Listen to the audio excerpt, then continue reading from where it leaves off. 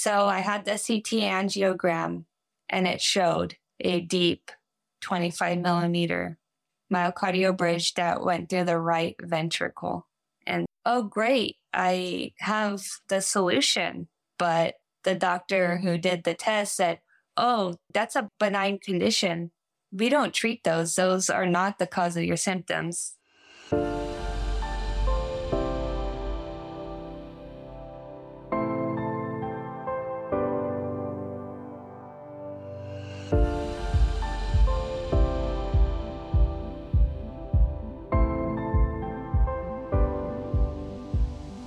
Welcome to Imperfect Heart, a place for you to join me, Jeff Holden, in conversations, discussions, and dialogue about our hearts and the impact myocardial bridges have on them.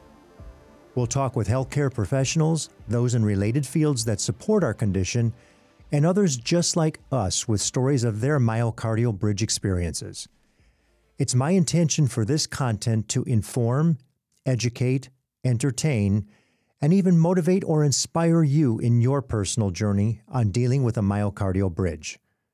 Most importantly is to have you leave each episode with hope, knowing you're not alone and that what you're experiencing is real.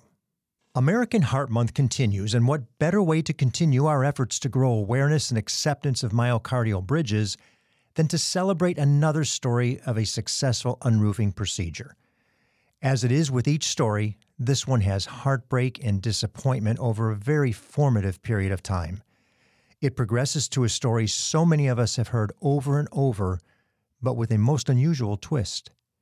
From an awareness of symptoms and the oh-so-familiar gaslighting at a very early age, Kelly Portillo had the fortitude and perseverance to take her situation into her own hands, and over time, certainly not overnight, she didn't give up.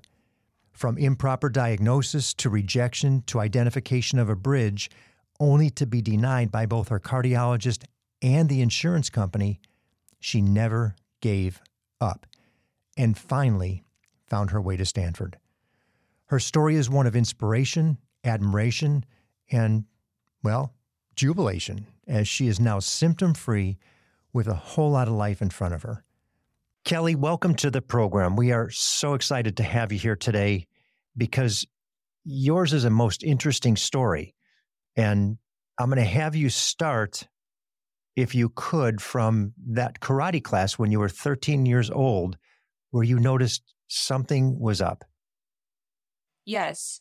In my karate class, which I had been taking for about 6 months, one day I was actually getting ready to spar. So I was sitting down on the ground when my heart started beating fast. And that was abnormal. I've never felt that before. And I started getting chest pain. And it felt like a heart attack. Even though I was 13, I kind of knew what a heart attack symptom was. And I was having chest pain down my arm and felt really lightheaded. And I just sat on the sidelines for a couple of minutes and my symptoms didn't go away. So we ended up calling my mom, and my mom took me to the ER to get checked out. At the ER, the doctor just ran an EKG, no other tests, and said, oh, you just have anxiety. You're 13 years old. You can't possibly be having a heart attack. So I was led to believe that it was just in my head and I was just having anxiety, even though mentally I felt well. And that's scary for a 13-year-old kid. And as you grew, 13, 14, 15, these things kept occurring, right? Right. As I got older, I was having more episodes of my symptoms, of my heart rate beating really fast, and I was getting bad chest pain. And I was in junior high at the time, and we had to run the mile at PE, and I couldn't do it. I thought, oh, well, I'm just out of shape and I have anxiety. So I kind of just became embarrassed of my symptoms because that's a mental problem, not a physical problem. And I'll bet probably thinking to yourself, what's wrong with me? Why am I like this? And those are really formative years. where your self-esteem is being built and your confidence is being built. And here you are struggling just to maintain. Yes, it it was almost unbearable, and I let myself become really shy and just not wanting to talk to anybody because I didn't want to explain how I really felt. All my friends were running around and just enjoying life, and I had these symptoms, and but the doctor said, "Oh, you just have anxiety." So I didn't know what to make of that at 13, 14, 15 years old.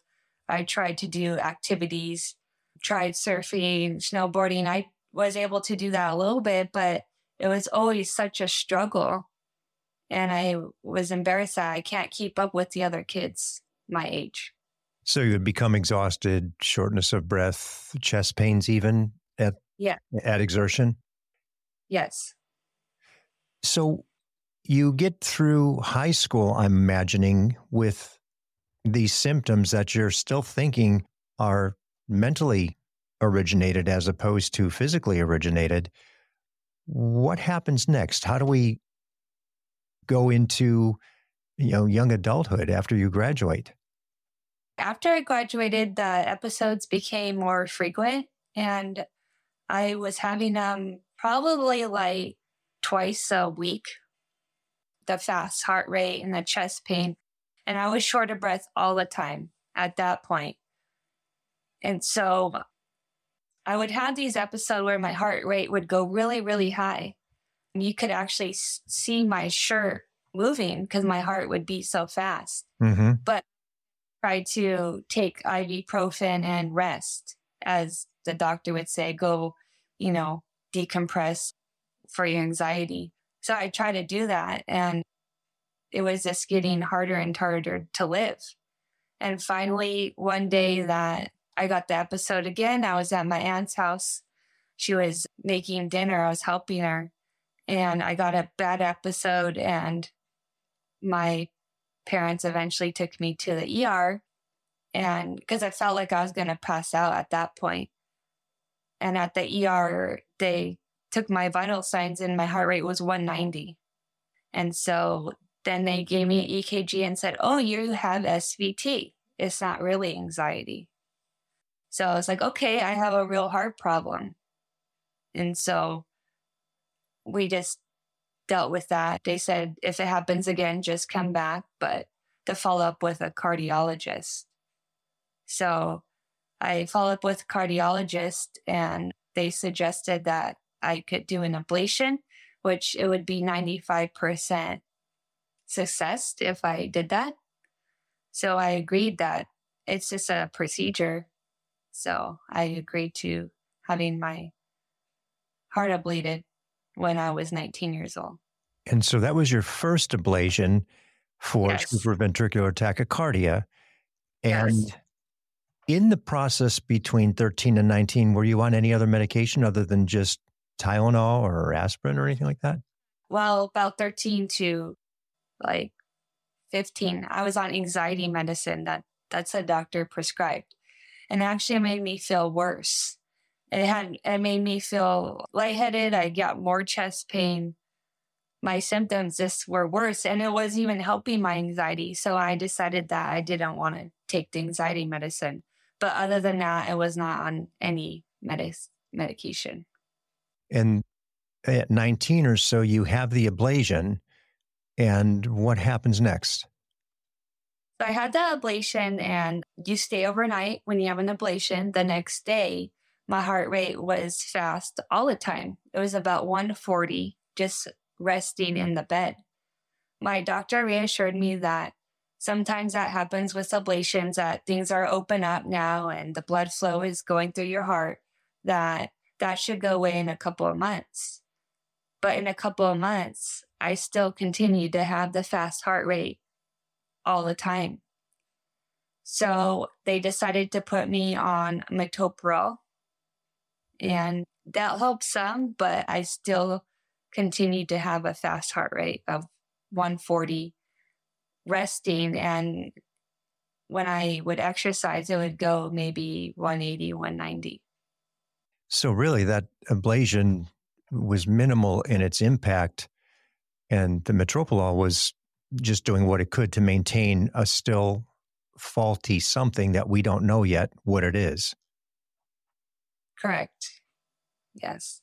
So what happens next? So I got referred to a different electrophysiologist, and he suggested that I had a different arrhythmia, not SVT this time, that he thought it was something called inappropriate sinus tachycardia, that he was sure that if he ablated that area, my symptoms could go away. So I was about 20 years old at that time. So I agreed to have the second ablation for the second arrhythmia. And so I had that. And the next day, I was in the hospital and my heart rate was still the same. It was about 140 resting, 180 walking around. And the doctor said, well, that ablation didn't work. We could do a third ablation and I could try to ablate the areas that I think are causing the problem. And so I agreed to have the third ablation about 2 months after. And the third ablation lasted 6 hours. And he kind of just gave up and said, I don't know, your heart's just beating fast. And I'm not sure exactly where this is coming from. And he wanted to ablate my SA node, but my phrenic nerve was in the way. So he said that he couldn't do that because if he ablated the phrenic nerve, I would have my diaphragm paralyzed for life and I would be short of breath even more forever. And he didn't want to put that risk on me and I didn't want that either. So we kind of just left it at that for now. So after the third ablation, I'm sure you're still on the metoprolol and trying to maintain, but nothing's really changed for the better. You're 21-ish years old. Right. What happens between then and the next few years? So about 21, I was on 200 milligrams of metoprolol a day. I basically tried every medication there was to control the heart rate and chest pain. Nothing was helping. I was maxed out. And my quality of life was very poor. I couldn't go out with friends. I couldn't go to college. I couldn't just do normal life things. So my doctor felt bad and said, well, we could do a thoracotomy ablation where I could move the phrenic nerve and see if we could ablate the SA node and see if it could calm down your fast heart rate. And in that point, I was so desperate because I was almost bedridden. I couldn't go out. My dad had to do different things for me. And I felt like this is not a life that I want to live. So I agreed to have the thoracotomy procedure, even though later down the road, my doctor told me that was the first time they've ever done it. They just made up that surgery and procedure. So when I was 22, I had that procedure and it was super painful. I burst an artery in my chest. I almost didn't make it. I was in the ICU, thought I was going to die because I was bleeding out from my chest tube. And thankfully, they were able to give me a second surgery and save me. But after that, my heart rate did get better. I was still on medication, but something was still not right. I was still having chest pain and shortness of breath. And that was around 22, you said, correct? Correct. And you were somewhat of a guinea pig for them to practice the procedure on. Right. When you didn't improve significantly, maybe the heart rate came down, but the experience of symptoms didn't go away. What was the reaction? What did they say? They said that I just had to live like that. I was out of options. They didn't know what was wrong. They would always tell me there's something bigger going on, but we don't know. that I would just have to live like that. And I was in my early 20s and pretty upset that that was my life, but I accepted it because there was nothing I could do. Different doctors I went to, they all said the same thing. They don't know. They said, I think you're just born with a arrhythmogenic heart. That's what they called it. There's no explanation of just, that's just you. Yeah, That's lucky for you, right? right. So somewhere in that time frame, you make a decision to say, this isn't working for me, and I'm going to do something differently about it after now 4 ablations. And I think at some point something else happened too, where they put a pacemaker in. Yes. Pacemaker, because shortly after the thoracotomy, I started having symptoms that I was going to pass out. And so I got a Holter monitor put on, and they said that I was having 3-second pauses often. So they ablated my SA node too much. And so now my heart was pausing and going too low. So their suggestion was to put a pacemaker in me so my heart wouldn't just stop. Mm-hmm. How old were you at the pacemaker age? 23 years old. Okay. And what was it that caused you to say, there's more here, I've got to find something? And how did you go about doing that?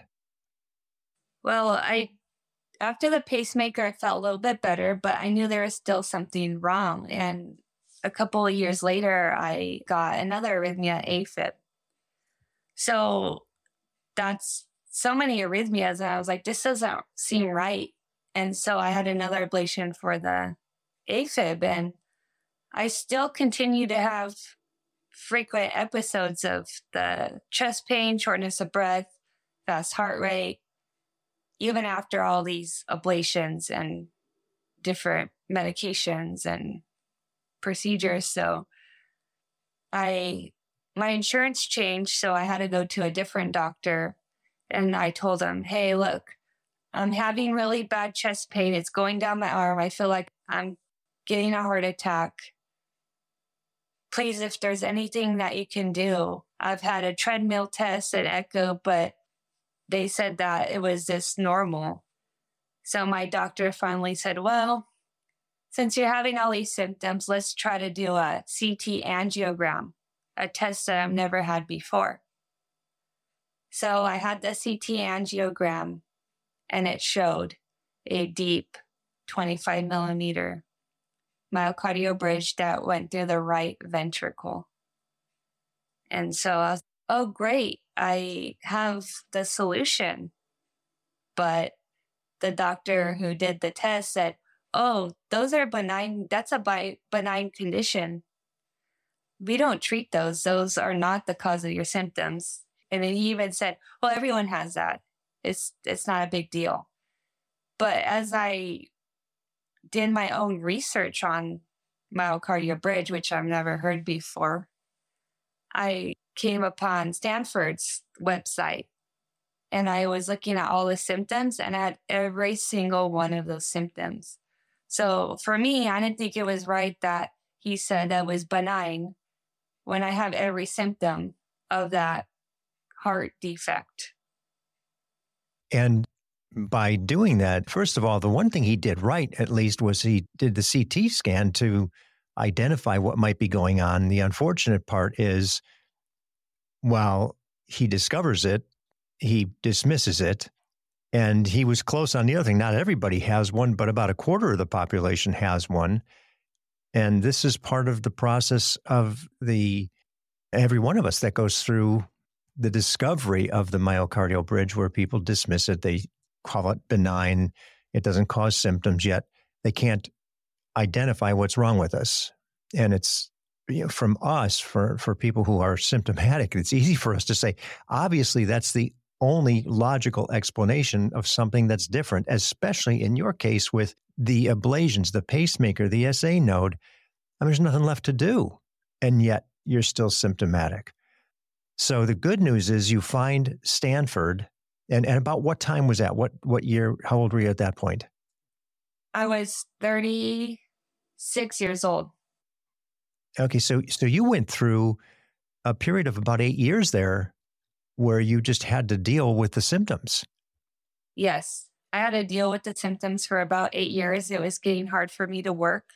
I work in a hospital in the pre-op unit, and I could barely do that. I would come home and just like had no quality of life, just so tired, so much pain.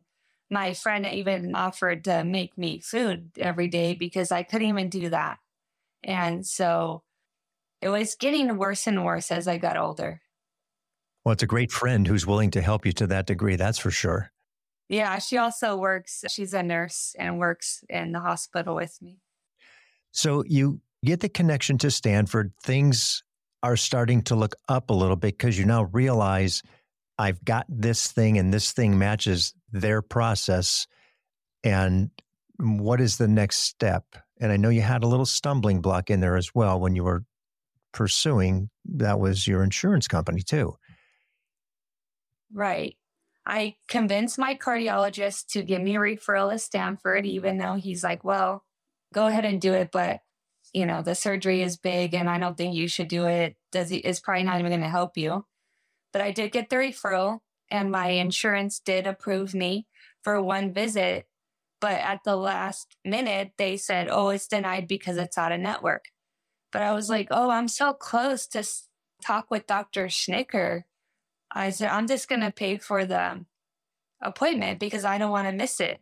And there happened to be a cancellation. So I got to talk to Dr. Schnicker within 3 weeks of booking that appointment. And I didn't want to miss that. So I saw Dr. Schnicker via a video appointment. And she was pretty convinced that this bridge was the source of all my symptoms since I was 13. And I had tried every medication at that point. So she didn't want to go on that route of trying different medications. So she said, if you are a candidate for the surgery, we would need a productive heart cath. So I would like you to come over to Stanford and get one of those. I said, okay, great. But when we went to ask for authorization for the heart cath, my insurance did indeed deny me for that because it was out of network. But you did take that bull by the horns yourself. And I think it's important for people to hear what you did. You're in the state of California, you're in Southern California. So for anybody who is listening in the state of California, this is a process that can be done. And I don't know about other states, but if you're similar to the insurance process in California, this may work as well. So share with us what you did. So through my insurance, I appealed several times and they kept denying me and wanted me to go to in-network doctors that they thought that could do the unroofing. But when I actually called the doctor, they didn't even know how to spell myocardial bridge. They had no idea. So I did do what they say and go to the different cardiac surgeons and electrophysiologists and cardiologists. And there's a process in California that's called Department of Managed Healthcare. So if your insurance denies you and you feel like you have a true medical problem, you can apply to them. And if they approve you, they overturn what the insurance says. So even if the insurance says no, if the Department of Managed Healthcare approves you, then they have to cover everything. So I did that. It took me about almost a year or so to get through that whole process. And it was a lot. And eventually the Department of Managed Healthcare approved me for full coverage, 100% for Well, that. congratulations. That is such a great story to hear that you got through that first hurdle. So it was a year. You had the conversation with Dr. Schnittger, but to get to the provocative test, you had to go through this year's worth of insurance grief, but you finally got there. Right. Amazing. Congratulations for that. Yeah. So now you got the opportunity to get in and get your provocative test. And what happens next?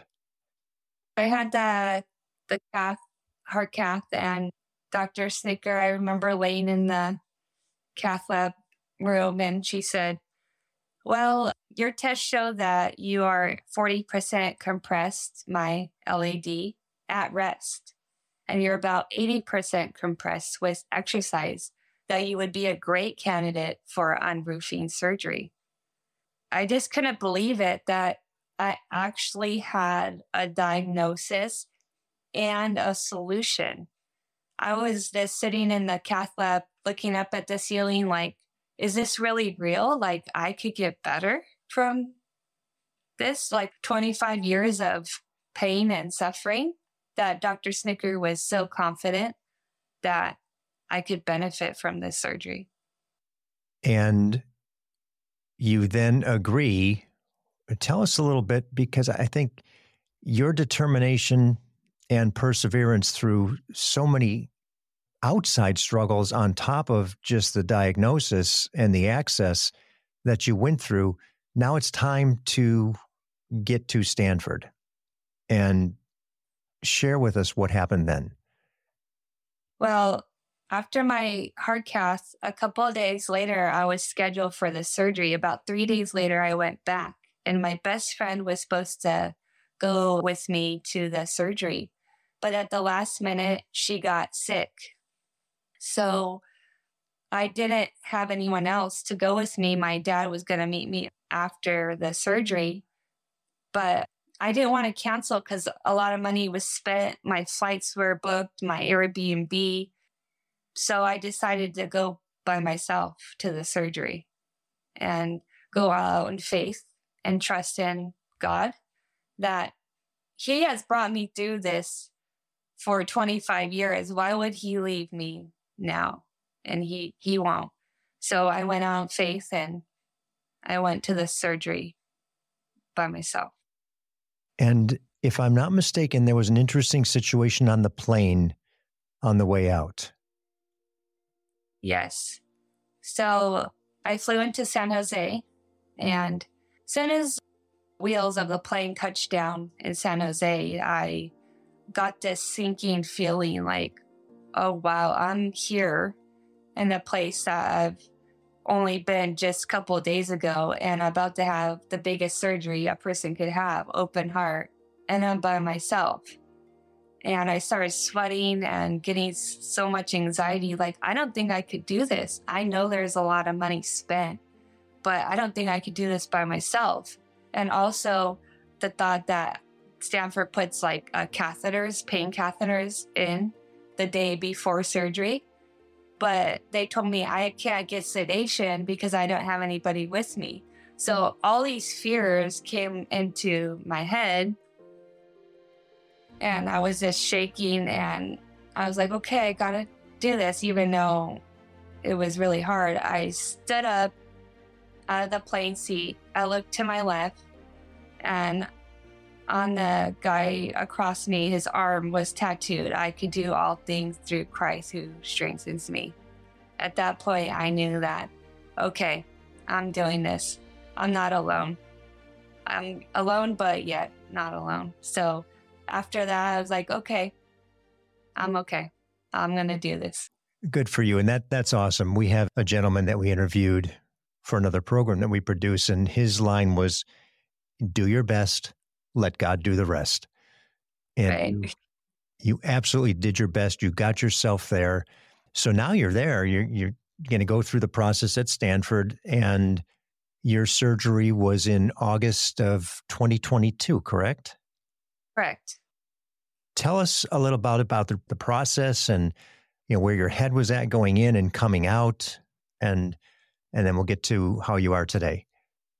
So going in, I was a little scared. I had the pain catheters put in without sedation.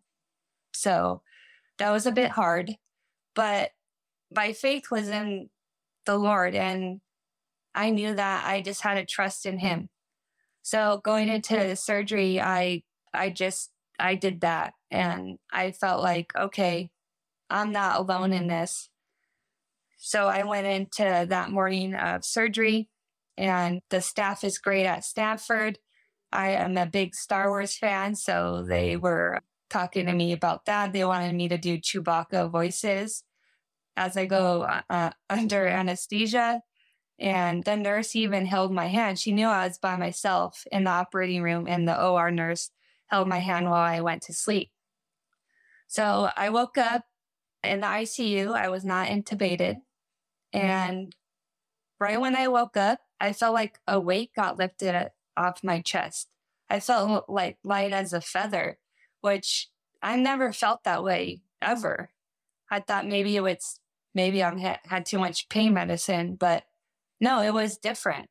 So I was be able to talk. I wasn't even in pain. And I called my friend that night, and my roommate was supposed to come with me. And she's like, your voice is really different. You sound totally different than how you were. Like you had this little spunk in your voice, even though you just had open heart surgery like a couple hours before. So then I knew I'm healed. Well, I can even see as you're telling the story, if you're just listening to the episode as a podcast, I'm looking at you as you're telling the story, you're smiling big, and you can just see it all comes back. The revelation that I'm better, something's changed. And that's amazing to see. So you are post-surgery, and before I get there, endothelial dysfunction. Do you know where you stood on the... I was tested for moderate. Okay.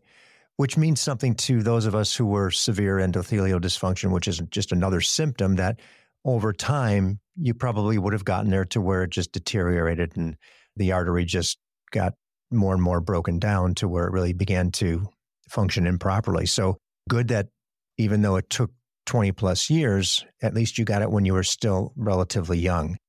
Right. And you get through the surgery. I assume your dad made it up there post-surgery at some point. Yes, the day of surgery that afternoon, he made it up there. Great. So you had somebody with you afterwards. How long did it take you before you actually realized that what you felt post-surgery immediately was real and something had changed for the better, for good? It was the day after. They get you up to walk. I walked around the nurse's station and I had no chest pain. I felt the last time I had chest pain was the morning before the surgery. I walked around the nurse's station with no symptoms. So it was very soon after that I knew it's different, that I'm cured. You almost have to pinch yourself and say, is this really happening? Yeah. I don't feel it. Yeah, it didn't feel real. And I was like, well, if I feel this good the day after, how well am I going to feel in a week or two? And I continue to get better and better. I was walking fast. The physical therapist at the hospital said, wow, you walk really fast for just having open heart surgery. And I was like, this is not like me. I'm usually walking really slow and having chest pain. Today, we're maybe a little over a year out, year and a half. What have you noticed differently about your physical capability? I no longer have chest pain. I no longer have shortness of breath. I walk for miles at a time, and I got a bike. So I'm riding a bike. Those thoughts never came into my head before. Never exercise. I avoided all that. Now I want to do that. And I'm looking for things like, okay, next year, like I want to go snowboarding, or this summer I'm going to go surfing. And so it just continues to get better. Actually, at my 9-month recovery mark, I had an opportunity to go to Israel with my church. And I got the blessing from Dr. Boyd, and he actually wanted me to go. And we went into Jordan and Petra, and I did a 5-mile hike without a problem. I could have never have done that before. How cool is that? What an experience. Yeah. Period, for anybody, what an experience. But for somebody who just a little over a year earlier was unable to walk a block. Right. It was amazing. I walked all over Israel for 15 days and didn't have a problem. It was unbelievable. What would you say, if you look back really helped you get through this entire process from the uncertainty, the pain and the frustration in your 20s, which lasted, 8, 10 years till you finally realized I've got this thing called a bridge and I've got to do something about it. What did you lean on most for those people who are also in similar situation going, I've got this problem. I don't know what it is. I'm working through it. It's my faith in the Lord. When I was 15, I became a Christian, and that's my firm foundation, my rock. I've learned in life anything could happen and things change and my symptoms change. But what didn't change is the Lord. And He was there with me the whole time. And I really would just pray because it was so uncertain. My condition, doctors couldn't even tell me what was going to be my future. But I knew I had a future with the Lord, like no matter what, even if I were pass away from these conditions, that I would go to heaven because I put my faith in the Lord Jesus. And that's who I rely on. And my family and friends are great, but the Lord is always there and He doesn't change. He's the same today, yesterday, and forever. And I think that's so important for so many people who are struggling. And I know everybody's belief could be a little bit different, but it's a belief in a higher power to some degree that if you have that support, it helps you get through these challenges. And so many of the people that we've spoken with on the program have said something to that effect. I had a belief, whether it was a higher power, if it was, Christ or how they perceived God, whatever it was, there was something beyond them that they were able to rely on and lean on to support them through the challenges, especially the anxiety, frustration, fear of surgery. When you were going into surgery, do you remember, literally as they were wheeling you in, what you were thinking? Yes, I was thinking, okay, no matter what happens, the Lord has me and I'm going to be okay. So really not this horrible fear of death. I'm scared to death. I'm not going to make it. I don't know if I'm going to make it. No, I didn't have that thought. I knew that no matter what, I was going to be okay because God has never let me down and He got me this far to have a diagnosis, to go to Stanford, one of the top hospitals. I was confident that I was going to be just fine. I'm so excited when I hear people who are able to come back to a life, in your case, you never knew. Right. You didn't get to experience that piece of it. And, one of the things, I think we touched on it, when you first got out, or maybe as you were, did you go to ICU first? Yes. Okay. When you were in ICU, what was going through your head? I mean, now you're a bit drugged up, but you sensed something was different. What were you thinking at that point? I was thinking that, well, is this really true that I feel this good? I expected the worst. I do have a high pain tolerance, but I don't. I've been through a lot. So it takes a lot of pain medicine to calm me down. But I felt so good that it was like, is this really real? And I was determined just to recover well and do what the doctor says and take one day at a time. And then your sternotomy, you're a year and a half out now, so you would know if there were any issues. You've been okay. No issues, no sternal pain, everything healed up properly. Yes. Good for you, because we've had 5 women. Yeah, 3 of them have had sternal issues. And I saw that. I'm great. I don't have anything. Yeah, me too. That's wonderful, because I want to hear more that don't have the issue, so it doesn't appear that this is a common occurrence, because I know it's not. It just happens to be that 3 of our people had it, so it looks like the percentages are they're against smaller women that you're going to have issues. But I think we'll accumulate now some success stories of perfect healing. So, congratulations again to you. And so things are good. Work is good. You're still at the same hospital, right? Right. For 14 years now. Amazing. That's fantastic to hear. I know if I don't ask this question, everybody's going to be wondering, what the heck? Do you still have the pacemaker? I do. I will have that pacemaker for life. My heart is now 100% reliant on it because they say your heart gets lazy when it has something to beat for it. So I'll have that for life. And it doesn't bother me. I forget I have it.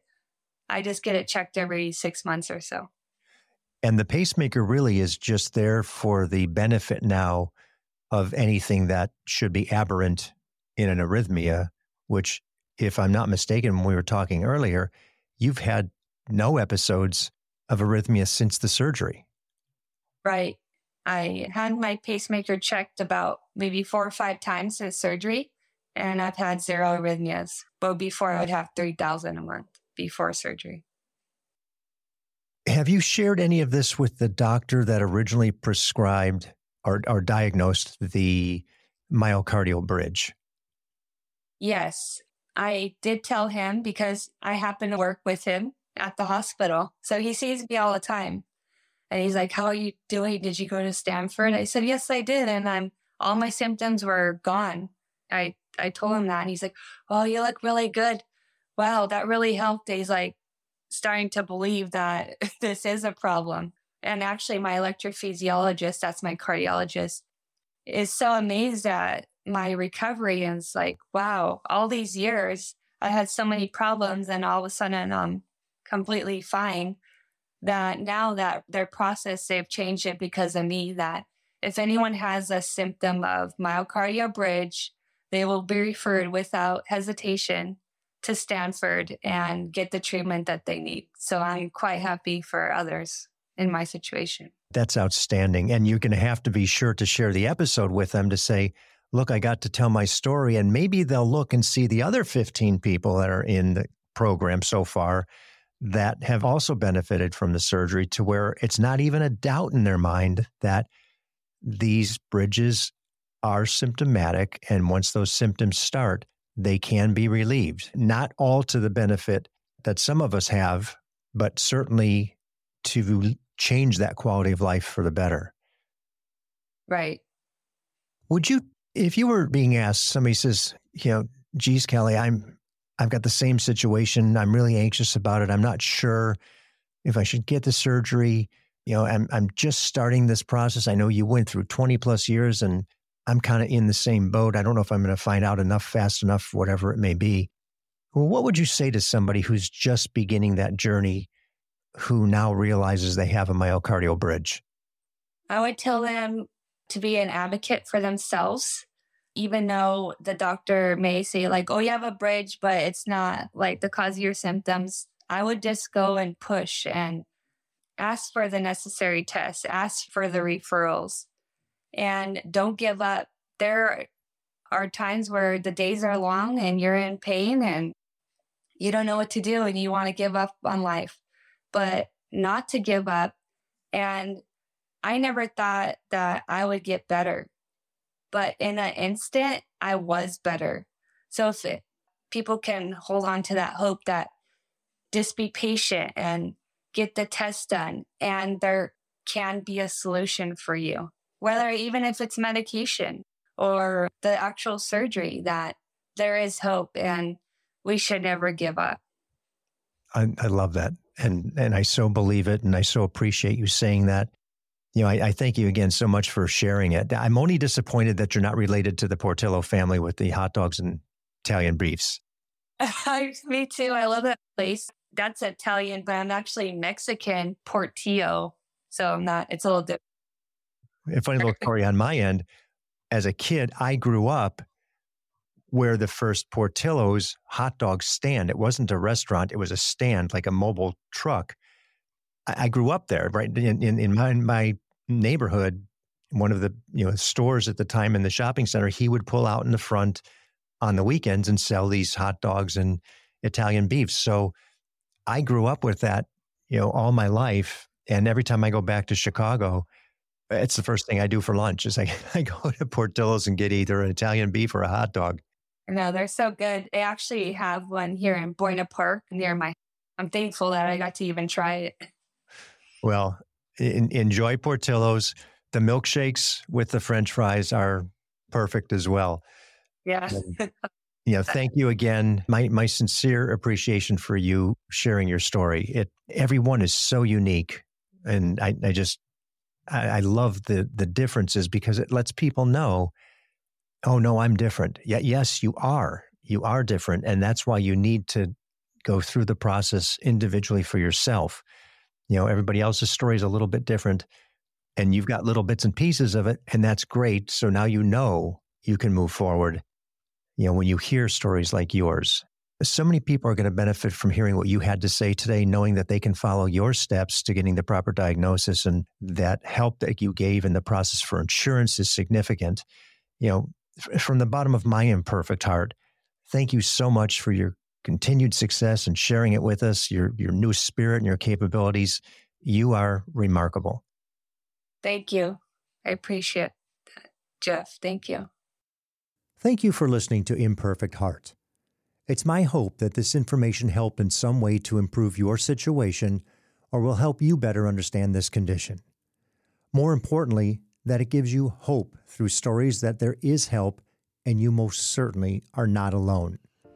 If you've been diagnosed with a myocardial bridge, please be sure to join the private Facebook group, Myocardial Bridge Support Group.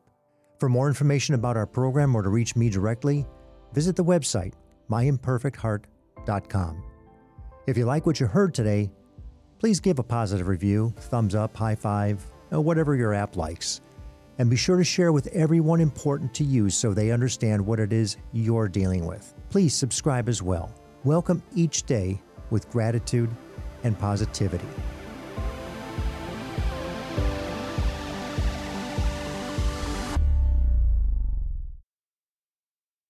The views and opinions expressed in this program are solely those of the host and the guest and are not intended to provide, nor are they a suitable substitute for, professional care by a doctor, therapist, mental health professional, or other qualified medical professional. Imperfect Heart is a production of Hear Me Now Studios.